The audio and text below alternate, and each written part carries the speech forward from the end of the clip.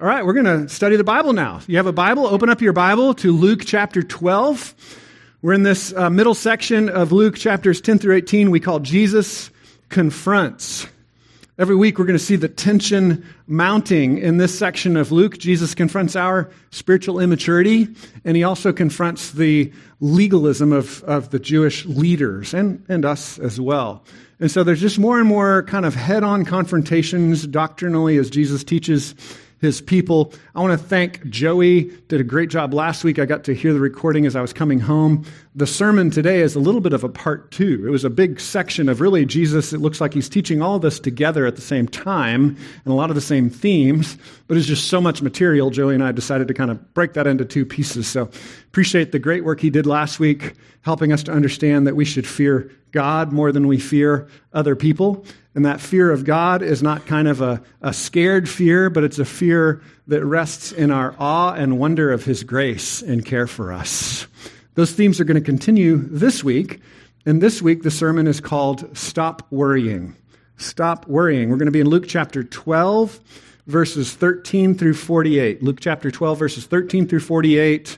Around page 869 or 870 in the black Bibles that you'll see there. Jesus tells us to stop worrying, and one of the major things that people worry about is money, right? It's one of the main things that we worry about. We worry about money. We worry about having enough to take care of ourselves. That's something I worry about from time to time. I grew up in a situation where we lived in a nice neighborhood, kind of a rich neighborhood, and we were the poorest kids in the rich neighborhood. I think a lot of times the way you grow up affects how you see money. Some of you might have been the rich kid in the poor neighborhood, or poor and poor, or rich and rich, or whatever it might be.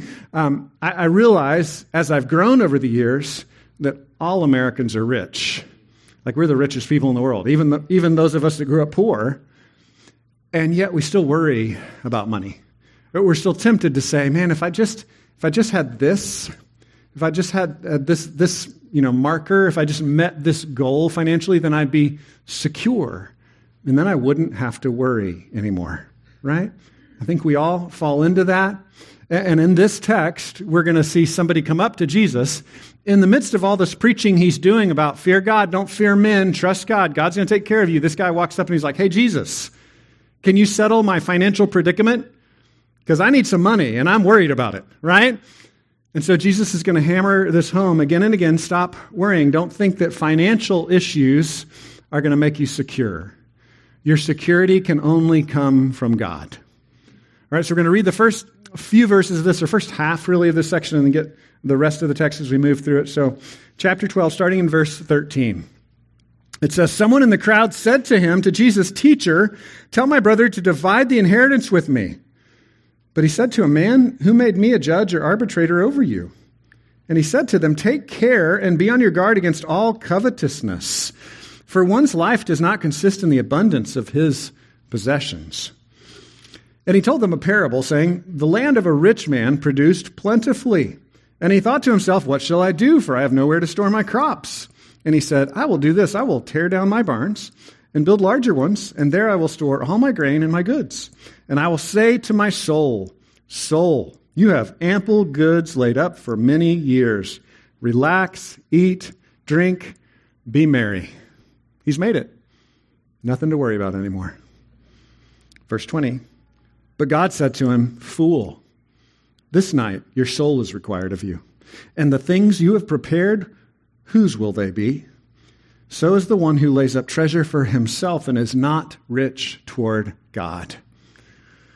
And he said to his disciples, Therefore I tell you, do not be anxious or worry about your life, what you will eat, nor about your body, what you will put on. For life is more than food, and the body more than clothing. Consider the ravens. They neither sow nor reap. They have neither storehouse nor barn, and yet God feeds them. Of how much more value are you than the birds? And which of you, by being anxious, can add a single hour to his span of life? If then you're not able to do as small a thing as that, why are you anxious about the rest? Consider the lilies, how they grow. They neither toil nor spin, yet I tell you, even Solomon in all his glory was not arrayed like one of these. But if God so clothes the grass, which is alive in the field today, and tomorrow is thrown into the oven, how much more will he clothe you, O you of little faith? And do not seek what you are to eat and what you are to drink, nor be worried. For all the nations of the world seek after these things, and your Father knows that you need them. Instead, seek his kingdom, and these things will be added to you. Fear not, little flock, for it is your Father's good pleasure to give you the kingdom. Hear that promise one more time. Fear not, little flock, for it is your Father's good pleasure to give you the kingdom. He's saying, stop worrying, because it's your Father's good pleasure to give you everything, to give you the kingdom, to take care of you. Stop worrying. We need the Holy Spirit to hear the word, to understand how to do this, how to trust him. So I'm going to pray that his Spirit would apply his word. We study his word every week because we believe it speaks with the authority and relevance of Jesus, but we also pray each week and say, Spirit, help us hear you, help us to know you, help us to walk with you. So let's pray. God, we pray that you would be with us, that you would fill us with yourself, your Spirit would show us the glory of Jesus, his grace to us, your kindness to us, God. Holy Spirit, teach us to listen, teach us to trust. Help us to stop worrying, but to look to you, your character, your kindness, and the Father's good pleasure to care for us. We pray this in Jesus' name. Amen. Now, I was very careful as I titled the sermon. It's Stop Worrying, and that's indicating that you might already be worrying, right? You might, like me, have already fallen into some worry sometimes. And this is kind of a little grammatical, nerdy thing, but I think it's important for us to understand because some of you are chronic worriers, right? And when you come upon these texts, you're not just worrying about tomorrow, but now you're worrying about your worrying, right? And so I want to encourage you, he's not saying, if you worry at all, boom, hell, it's over, right? Like that's not really what he's saying. He's saying, I know you're already worrying. Stop. Trust me.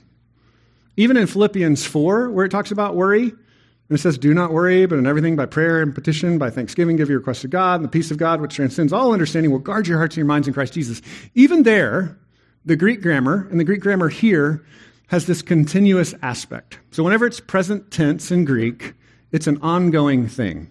So he's not saying, don't ever begin to worry. He's saying, as you're worrying, stop that process. Don't keep on worrying. Let's take that worry and turn it back to God. Now, for further study, if you are a worrier, I would look back at Luke 11. We've kind of saved that passage for New Year's. And there in Luke 11, he centers prayer and our trust in God's kindness. And then also Philippians 4, which I just quoted. Philippians 4 says, hey, the opposite of worry would be to rejoice in the Lord and his kindness and pray and ask him for his help. And so we see the same kind of character of God being the antidote to worry here in this text. But we're going to have different behaviors. So Luke 11, Philippians 4 is going to say, pray, pray, pray, pray. And that's still there. It's in those other texts. But in this text, it's going to say, because of God's kindness, his pleasure to give you the kingdom, stop worrying, and instead do these three things. So he gives us three practices that are going to help us to remember God's kindness and to stop worrying. The three practices are this: consider nature, give to the needy, and stay ready for action. Three practices. Stop worrying because your Father delights to give you the kingdom, and then remember that in these three ways. Consider nature, give to the needy, stay ready for action. So, number one, stop worrying because your Father delights to give you the kingdom. Instead, consider nature. Consider nature. I want you to hear that this is a command of Jesus. This is not just for the hippies, okay? You are commanded by God to consider nature, to look at creation and see God's kindness and his grace as you see it. It's a beautiful spiritual practice. There's a doctrine that theologians describe as general revelation. General revelation is just like there's this kind of general, open, out there revealing of God, and it's everywhere you look in creation. Just walk outside, look around, just take a moment to consider, and you're going to see that God is awesome. The reason we don't see it is because we're rebels and we're selfish and we turn from it. Purposefully so. Romans 1 explains that. So Psalm 19 says, the heavens declare the glory of God. Romans 1 says, we look up and we see him and we're like, I don't want that. I want to be my own God. And we start worshiping other things. We become enslaved then to the things that we're worshiping. Jesus is saying, no, redirect your attention back to nature. See that God is good. Consider the lilies. Look at the ravens. Consider the grass. God is good. He wants to provide for you. He delights to give you his kingdom. It's a really important spiritual practice that we should be committed to. Verse 22, he says it this way. He said to his disciples, therefore, I tell you, don't be anxious. Don't worry about your life, what you will eat, nor about your body, what you will put on. For life is more than food, and the body is more than clothing. This is not all there is, right? Like the guy who said, I'm going to build bigger barns, and then I can say to my soul, hey, relax, everything's cool. He's like, watch out. Because at that very moment, he died, and he had to face judgment. And that money, those barns, weren't enough to get him through the judgment. Now, just to be clear, Proverbs teaches that you should be good stewards with your money, right? So not everything this guy is doing is wrong. Jesus has this ability to see through our external behaviors and see to that part where we're saying, soul, you've arrived. You don't have to worry anymore. And Jesus is saying, no, it's God that provides us eternal security. It's not finances. And so we taught a whole series on Proverbs last year. A lot of great stuff. Consider the ants, store, work hard. Right? All of that stuff is right. But Jesus is saying that's not enough. In the day of judgment, that will not be enough. Make sure that you've stored up for yourself treasure in heaven. Make sure that you have grace from God. Make sure that you trust that God will provide for you. Life is more than food, the body more than clothing. Verse 24, consider the ravens. They neither sow nor reap. They have neither storehouse nor barn, and yet God feeds them. Of how much more value are you than the birds? Consider the ravens. Last week, Joey talked about the sparrows, right? God takes care of them. The sparrows are these pests that are not protected by any treaties. I heard his sermon last week, right? I heard the recording, and yet God cares for them. Nobody else is going to care for them, but God will. The ravens. In Central Texas, we have grackles. Ugly, disgusting birds. And God says, consider them. Consider even the ugly birds. God loves them. God takes care of them. He goes on in verse 25, he says, which of you, by being anxious, can add a single hour to a span of life? You can't. It doesn't work. Sometimes when I have these worry moments, it's typically like 5 a.m. I wake up early, and I'm like, it's not time to wake up yet. I need to go back to sleep. And then I'm worrying about things. My brain can't shut off. I'm thinking about all the things that are like going wrong in the universe, you know. That doesn't add any hours to my life, Jesus is saying. Why do we think it will? Maybe if I outthink everything, I can solve my problem. I can live to be 1,000 years old. No, it's not going to work. It's not going to add any time to your life. Verse 26, if then you're not able to do as small a thing as that, why are you anxious about the rest? Consider the lilies, how they grow. They neither toil nor spin. This is sewing language he's using here. If you're not familiar with it, I'm not really, but I've read about it in books. He's saying they don't have to sew their clothes, but God clothes them. God takes care of them. They don't have to toil. Yet I tell you, even Solomon in all his glory was not arrayed like one of these. But if God so clothes the grass, which is alive in the field today, and tomorrow is thrown into the oven, how much more will he clothe you, O you of little faith? I love how he talks about the grass being thrown into the oven. We're experiencing that right now, right? We live in the oven. You just go outside, you see the grass dying. Even in that, we can consider nature and we can see God's glory in it. Even there, you can say, yeah, the grass is dying. God promised he was going to take care of me, and he told me to look at the grass, but I see the grass dying. Yeah, guess what? You're dying. We're all dying. And the grass's glory is to live for a week or 6 months or whatever lifespan it has. The flower's glory is to be snipped and put in that vase on your table and die in a week. We're like that. We have beauty and we have glory, and God is saying, consider nature, just soak it up, be who God's made you to be. You might die tomorrow, you might die in 80 years, but just live your life. God's taking care of you. He's not saying, look at the grass and look at the ravens. They live forever and everything's fine. No, they have pretty short lifespans. And yet he's saying this is a sign of God's tender care. John Calvin explained this kind of interplay between general revelation and special revelation, God's very specific truth-telling in the Bible, the good news of God's grace. And he said it like this. He said, we can see his revelation in nature, but we need the glasses of the gospel to really read it properly. And that's how they work together.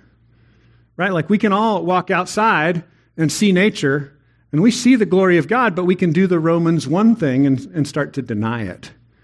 And start to say, well, but God's mean and God's hard and life is difficult, so I don't know if I can believe in him.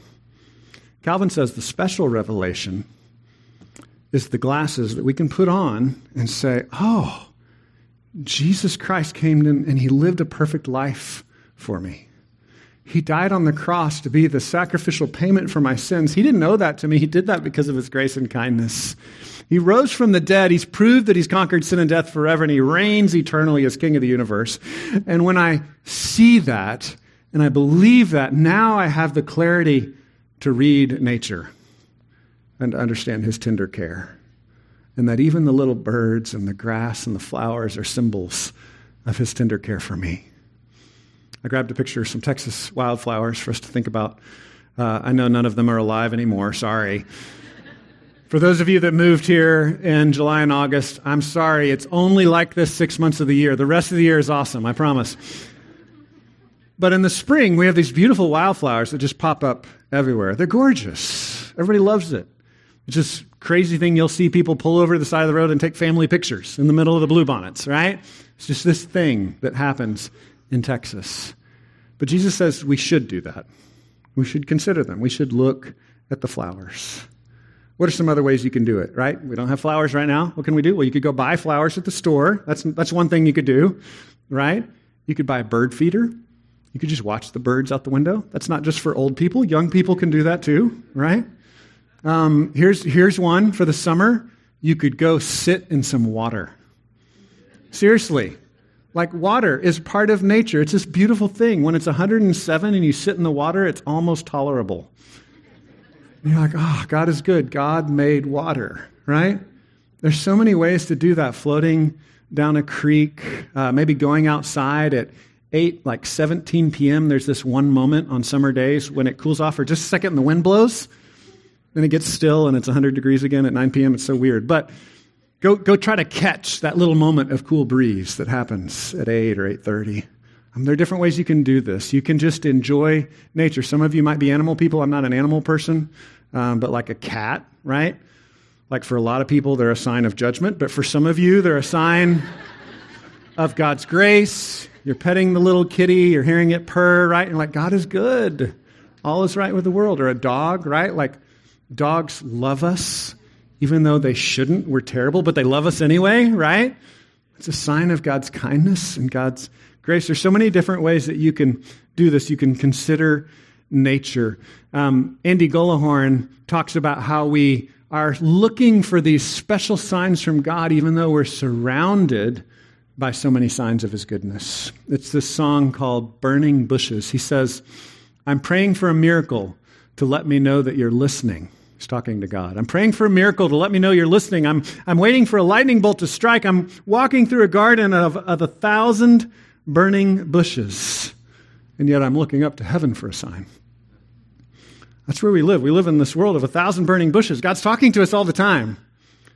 And if you have a hard time seeing it, look back to the special revelation of Jesus. Jesus came for you. Jesus loves you. He left the perfection of heaven. He came into this broken, hot world to give his life for you and for me. And when you put those glasses on, then you can read his kindness and his grace and his provision in nature. It's a beautiful thing. Make this a practice of your life. Instead of worrying, we stop and we consider nature.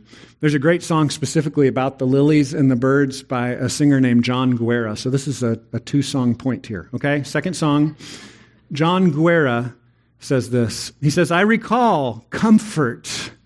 I believe you, but I lose my faith by the hour of day, and I want to call it quits. Would you help me to hear it?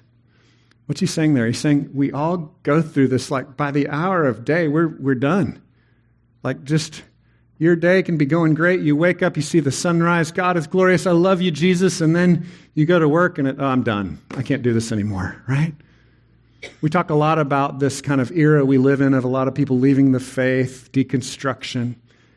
And I've discussed this. There's a helpful kind of deconstruction where you're rethinking what you believe, separating gospel from culture. That can be a good deconstruction. But there's this bad deconstruction where you say, my life is hard, so I just don't believe in you anymore, Jesus. And what I want to put together for you is that every time that we worry, we're doing that. We're doing the bad kind of deconstruction. In that moment, we're leaving the faith. And Jesus gives us this process to come back to the faith. Right? He doesn't say if you start to worry, boom, it's over, you're going to hell. He says, when you start to worry, remember me. Remember me. So Guerra says it this way, by the hour of day, I lose my faith. I want to call it quits. Would you help me to hear it? You said the lilies are prettier than Solomon. I don't got to worry about tomorrow. The little birds, they don't ever work. I don't have to worry about tomorrow. Even a napalm or a nuclear bomb, I don't have to worry about tomorrow. And if the lilies are prettier than Solomon, I don't got to worry about it. He goes on and repeats what Jesus tells us to fix our minds on. The flowers are beautiful. It's a sign that God has given you, that God loves you. Consider nature. Different ways. Be creative. Look at the sunrise. Look at the sunset. Soak in some water. Feed some birds. Consider nature. God cares for you. The second point we see is instead of worrying, we want to redirect our minds back to God's care. He's delighted to give us the kingdom. And one of the ways we do that, the practice by which we would do this, is to give to the needy. Give to the needy. So we see this in verses 29 through 34. Look at verse 29. It says, and do not seek what you are to eat and what you are to drink, nor be worried, for all the nations of the world seek after these things, and your Father knows that you need them. Instead, seek his kingdom, and these things will be added to you. Fear not, little flock, for it is your Father's good pleasure to give you the kingdom. It's his good pleasure. He loves to take care of you. He loves to give to you. Do you see God that way? Verse 33, if you do, well then sell your possessions and give to the needy. Provide yourselves with money bags that do not grow old, with a treasure in the heavens that does not fail, where no thief approaches and no moth destroys. For where your treasure is, there will your heart be also. One of the best antidotes to worrying about money is giving away some of your money. Isn't that crazy? It only works if you have a heart that understands that God will take care of you. If you don't understand that God is going to take care of you, it's not working, right? Because then we can flip it around in two ways. There's two non-gospel ways of interacting with our money. One is we hoard it because we're like, I got to take care of myself. I can't trust God or anybody else, right? And that's kind of obviously a non-faith way to deal with your money. There's this other non-faith way of dealing with your money where you say, oh, I know God doesn't love me, but if I give away some money, then he will love me. That's the prosperity gospel. I'm going to force God to love me. I'm going to put in my quarters in the vending machine, and then he's going to have to give me blessings. That's not the gospel. Here Jesus is saying, trust God's kindness. He delights to give to you. And one of the ways you practice that reality, one of the ways that you remember and worship God with that reality is you give away some of your money to the needy. You look out to others and you go, oh, I'm going to give to them, and that's going to help me remember God's giving to me. It's a beautiful practice. It's a spiritual discipline. Now, we can mix this up, right? Because there's all this political stuff, and it's like, oh, Dave, you're a communist, right? No, I'm not a communist. I'm saying give away some of your money. That's all I'm saying, okay? I'm not saying tear down the government and everyone should be equal. I'm saying give away some of your money to the needy. And as you practice this as a habit, it brings glory to God.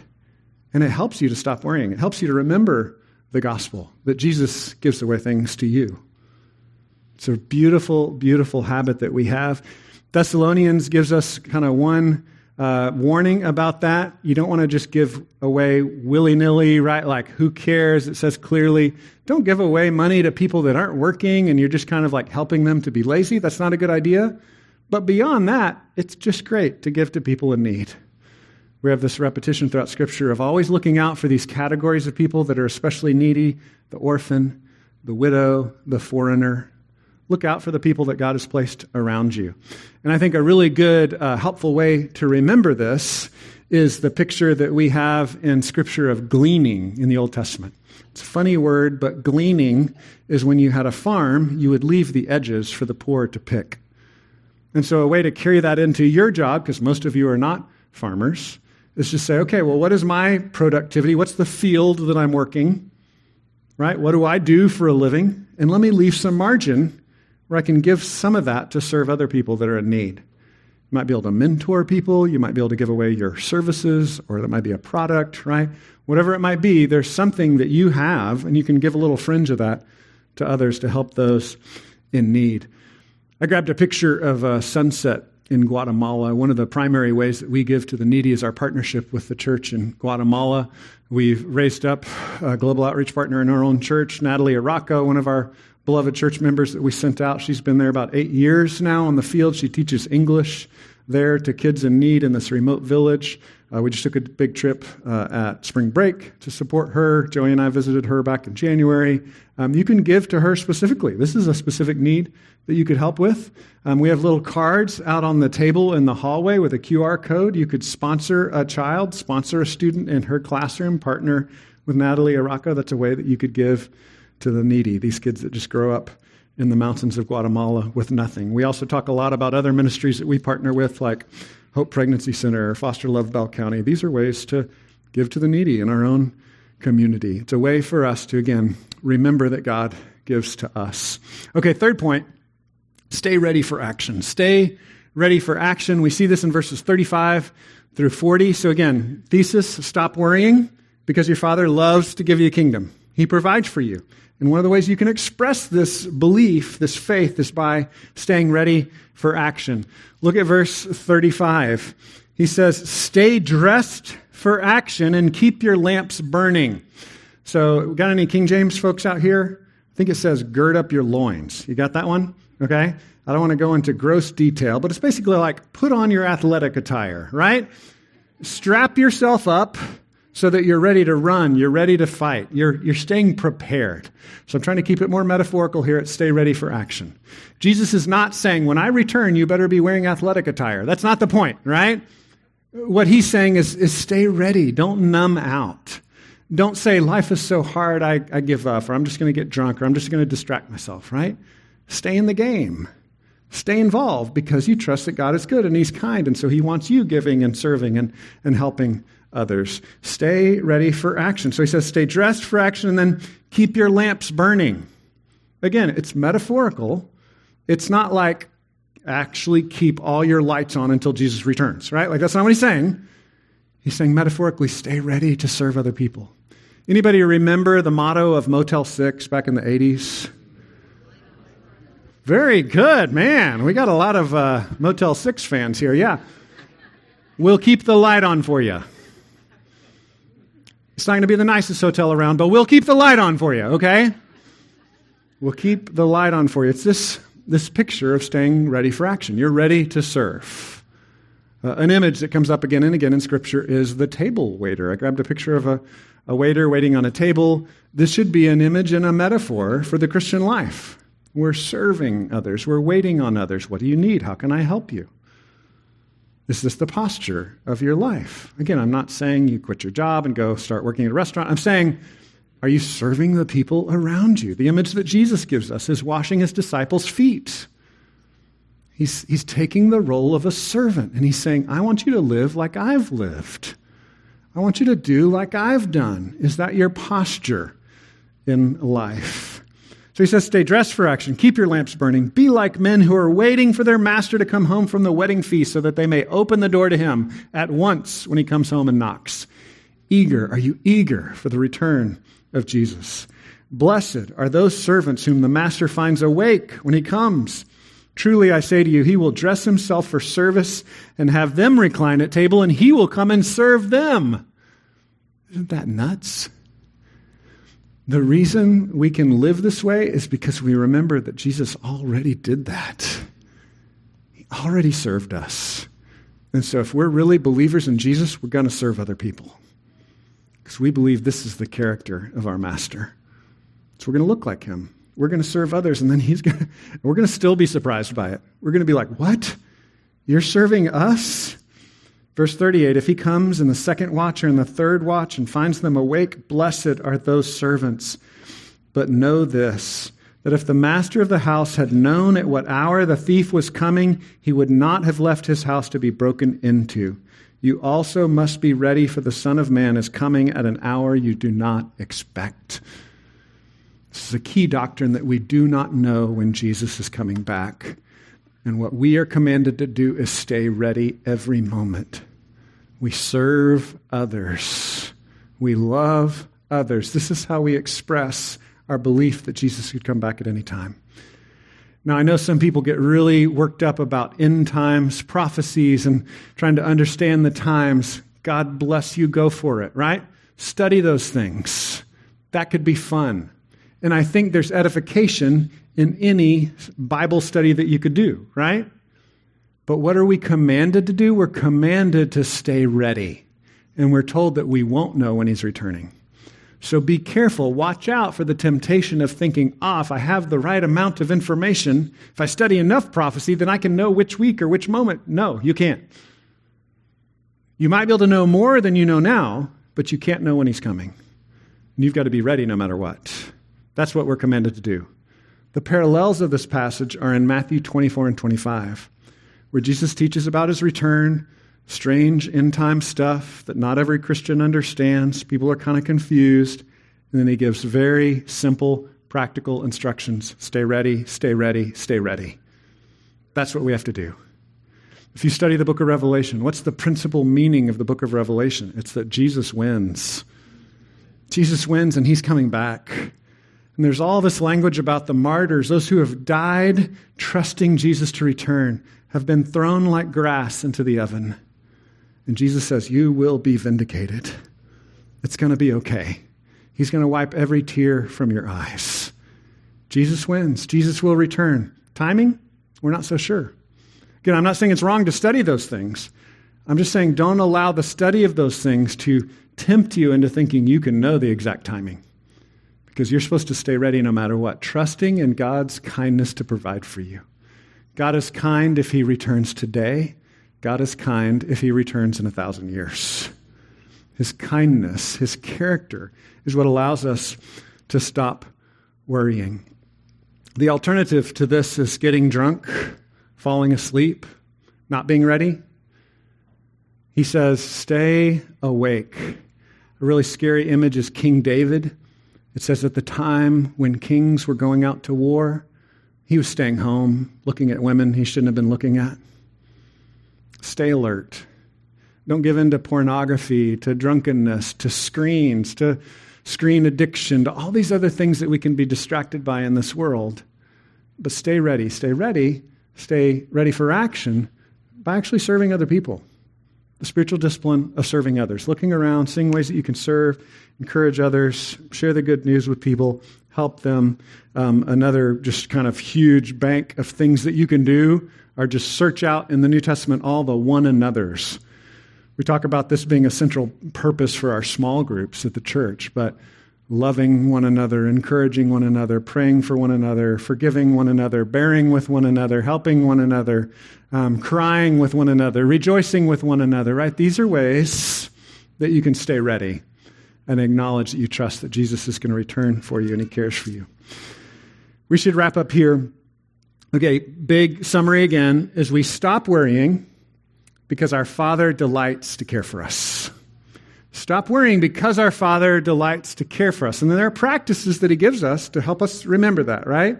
The practices of considering nature, the practice of giving to the needy, the practice of staying ready for action and serving others. Those are ways that we can express this trust, though, that's essentially rooted in the character of God himself, that he's gracious, that he's kind, that he delights to give us the kingdom.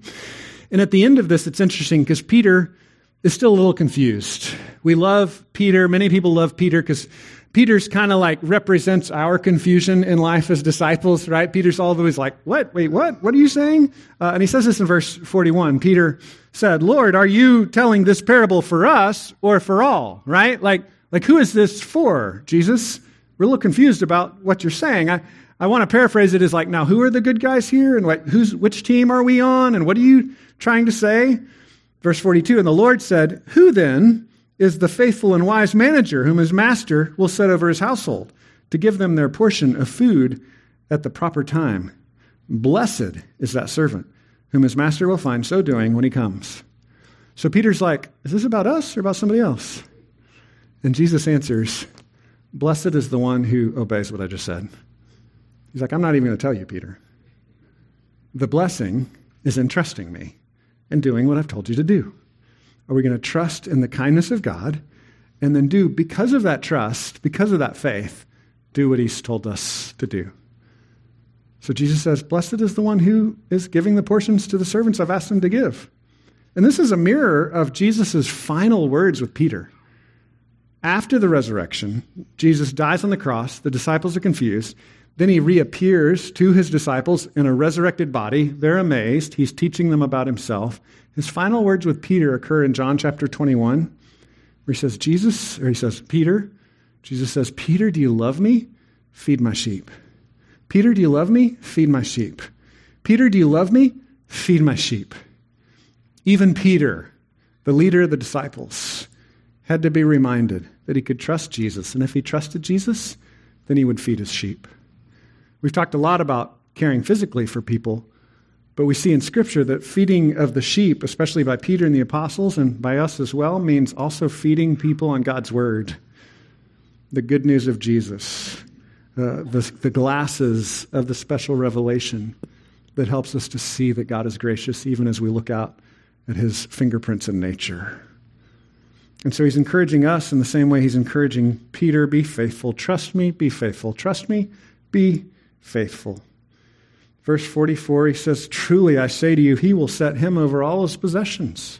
He will give him everything.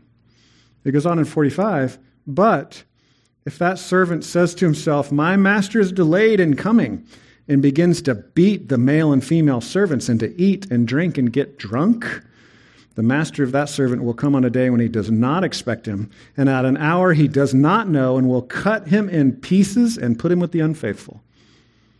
One of the sayings of gentle Jesus here. There's a judgment that's coming. We started with this scary judgment, right? Guy's building barns, putting his hope in wealth, and God says, that's not going to be enough. And now ending with this judgment. You're not trusting my return, and you're beating up the other servants, and you're getting drunk, and you're numbing out. Judgment is coming. And Jesus goes on from there. He says he's going to be cut into pieces and put him with the unfaithful. Verse 47, and that servant who knew his master's will but did not get ready or act according to his will, he'll receive a severe beating. Okay, that sounds a little better, right? Not getting cut into pieces. There's layers to this. Just getting a severe beating. Verse 48, but the one who did not know and did what deserved a beating will receive a lighter beating. Everyone to whom much was given of him, much will be required, and from him to whom they entrusted much, they will demand the more. Jesus starts this section with a severe warning. He ends this section with a severe warning. And in the middle of that sandwich, he wants you to remember that he cares for you. He wants you to remember the middle of this, which is, remember the Father delights to give you the kingdom. If you remember that, you won't be the guy trusting in your wealth and your barns, and you won't be the other extreme, just partying and going nuts and getting drunk. You're going to live that middle way of trusting Jesus and doing what he says, because you believe the Father's kindness that he delights to give you the kingdom. Let me pray for us. God, thank you that you love us. Thank you that you've proven that love by sending Jesus to die on the cross and to rise again. And as we hear that, as we trust you, then we can see your glory in nature. We can see everywhere we look that you are kind. We can trust that you delight to give us the kingdom. We thank you, and we pray in Jesus' name. Amen.